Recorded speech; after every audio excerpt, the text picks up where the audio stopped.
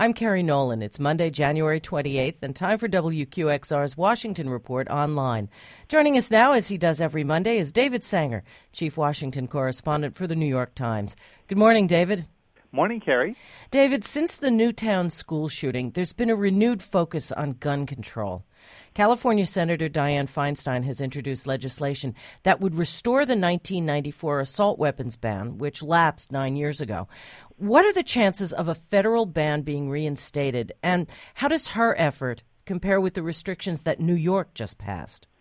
Well, I think it's going to be quite a fight to get the assault weapons ban restored. The National Rifle Association and others have made the argument that these assault weapons and, of course, the ammunition clips that go with them, which can carry up to 30, 40 rounds, sometimes more, are covered under the Second Amendment. And I saw Senator Feinstein yesterday. She said that she thought that this would be difficult, but that she thought that they had a chance.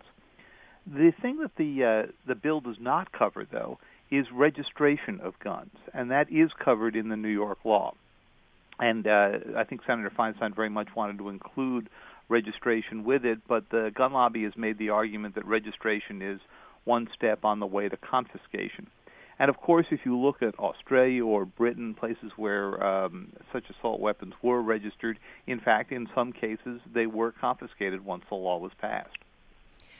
Let's move overseas. Over the weekend, President Obama approved more help to France in its battle against Islamic extremists in Mali. Are we on a slippery slope toward that war? Well, we may be. The administration has been caught between two desires. One is not to get involved in any new conflicts, and the second is to go after al-Qaeda affiliates who are setting up camp elsewhere. And clearly in Mali and throughout North Africa, you're beginning to see that. So the president did not want to take a direct role in the fighting, but the French made a fairly persuasive case that with their 3,000 soldiers on the ground, they needed close air support. And while they've got their own airplanes, they didn't have enough refueling capability to be able to give those troops the kind of backup they may need. It took about 2 weeks for Washington to come to the conclusion that it could, in fact, provide that aid. I don't think that's the end of it. I think you're going to see more surveillance and intelligence made available to the French. I don't think you'll see much direct American combat operation. Finally, David, this is Hillary Clinton's last week as Secretary of State. How will she be remembered in this role? Well, I think she will certainly be remembered for three big things. One is restoring some star power to the office. You heard President Obama in his joint interview with the Secretary on 60 Minutes last night make the case that he appointed her precisely because she wouldn't need to establish herself overseas, that the world knew who she was. And I think that's going to actually be a hard act for Senator John Kerry to follow if he's confirmed, which he's likely to be. The second thing I think she contributed was a new focus on development, and particularly on women's issues.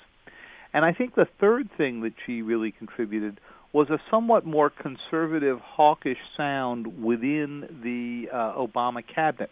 She argued for more troops for Afghanistan at a time the president was really looking for ways to do fewer. She argued for the intervention in Libya. And I don't think you're going to see that quite replicated in the cabinet choices that the president's made since. Thanks a lot, David. Thank you, Carrie. New York Times Chief Washington Correspondent David Sanger. I'm Carrie Nolan, and that's the Washington Report on Classical 105.9 FM, WQXR.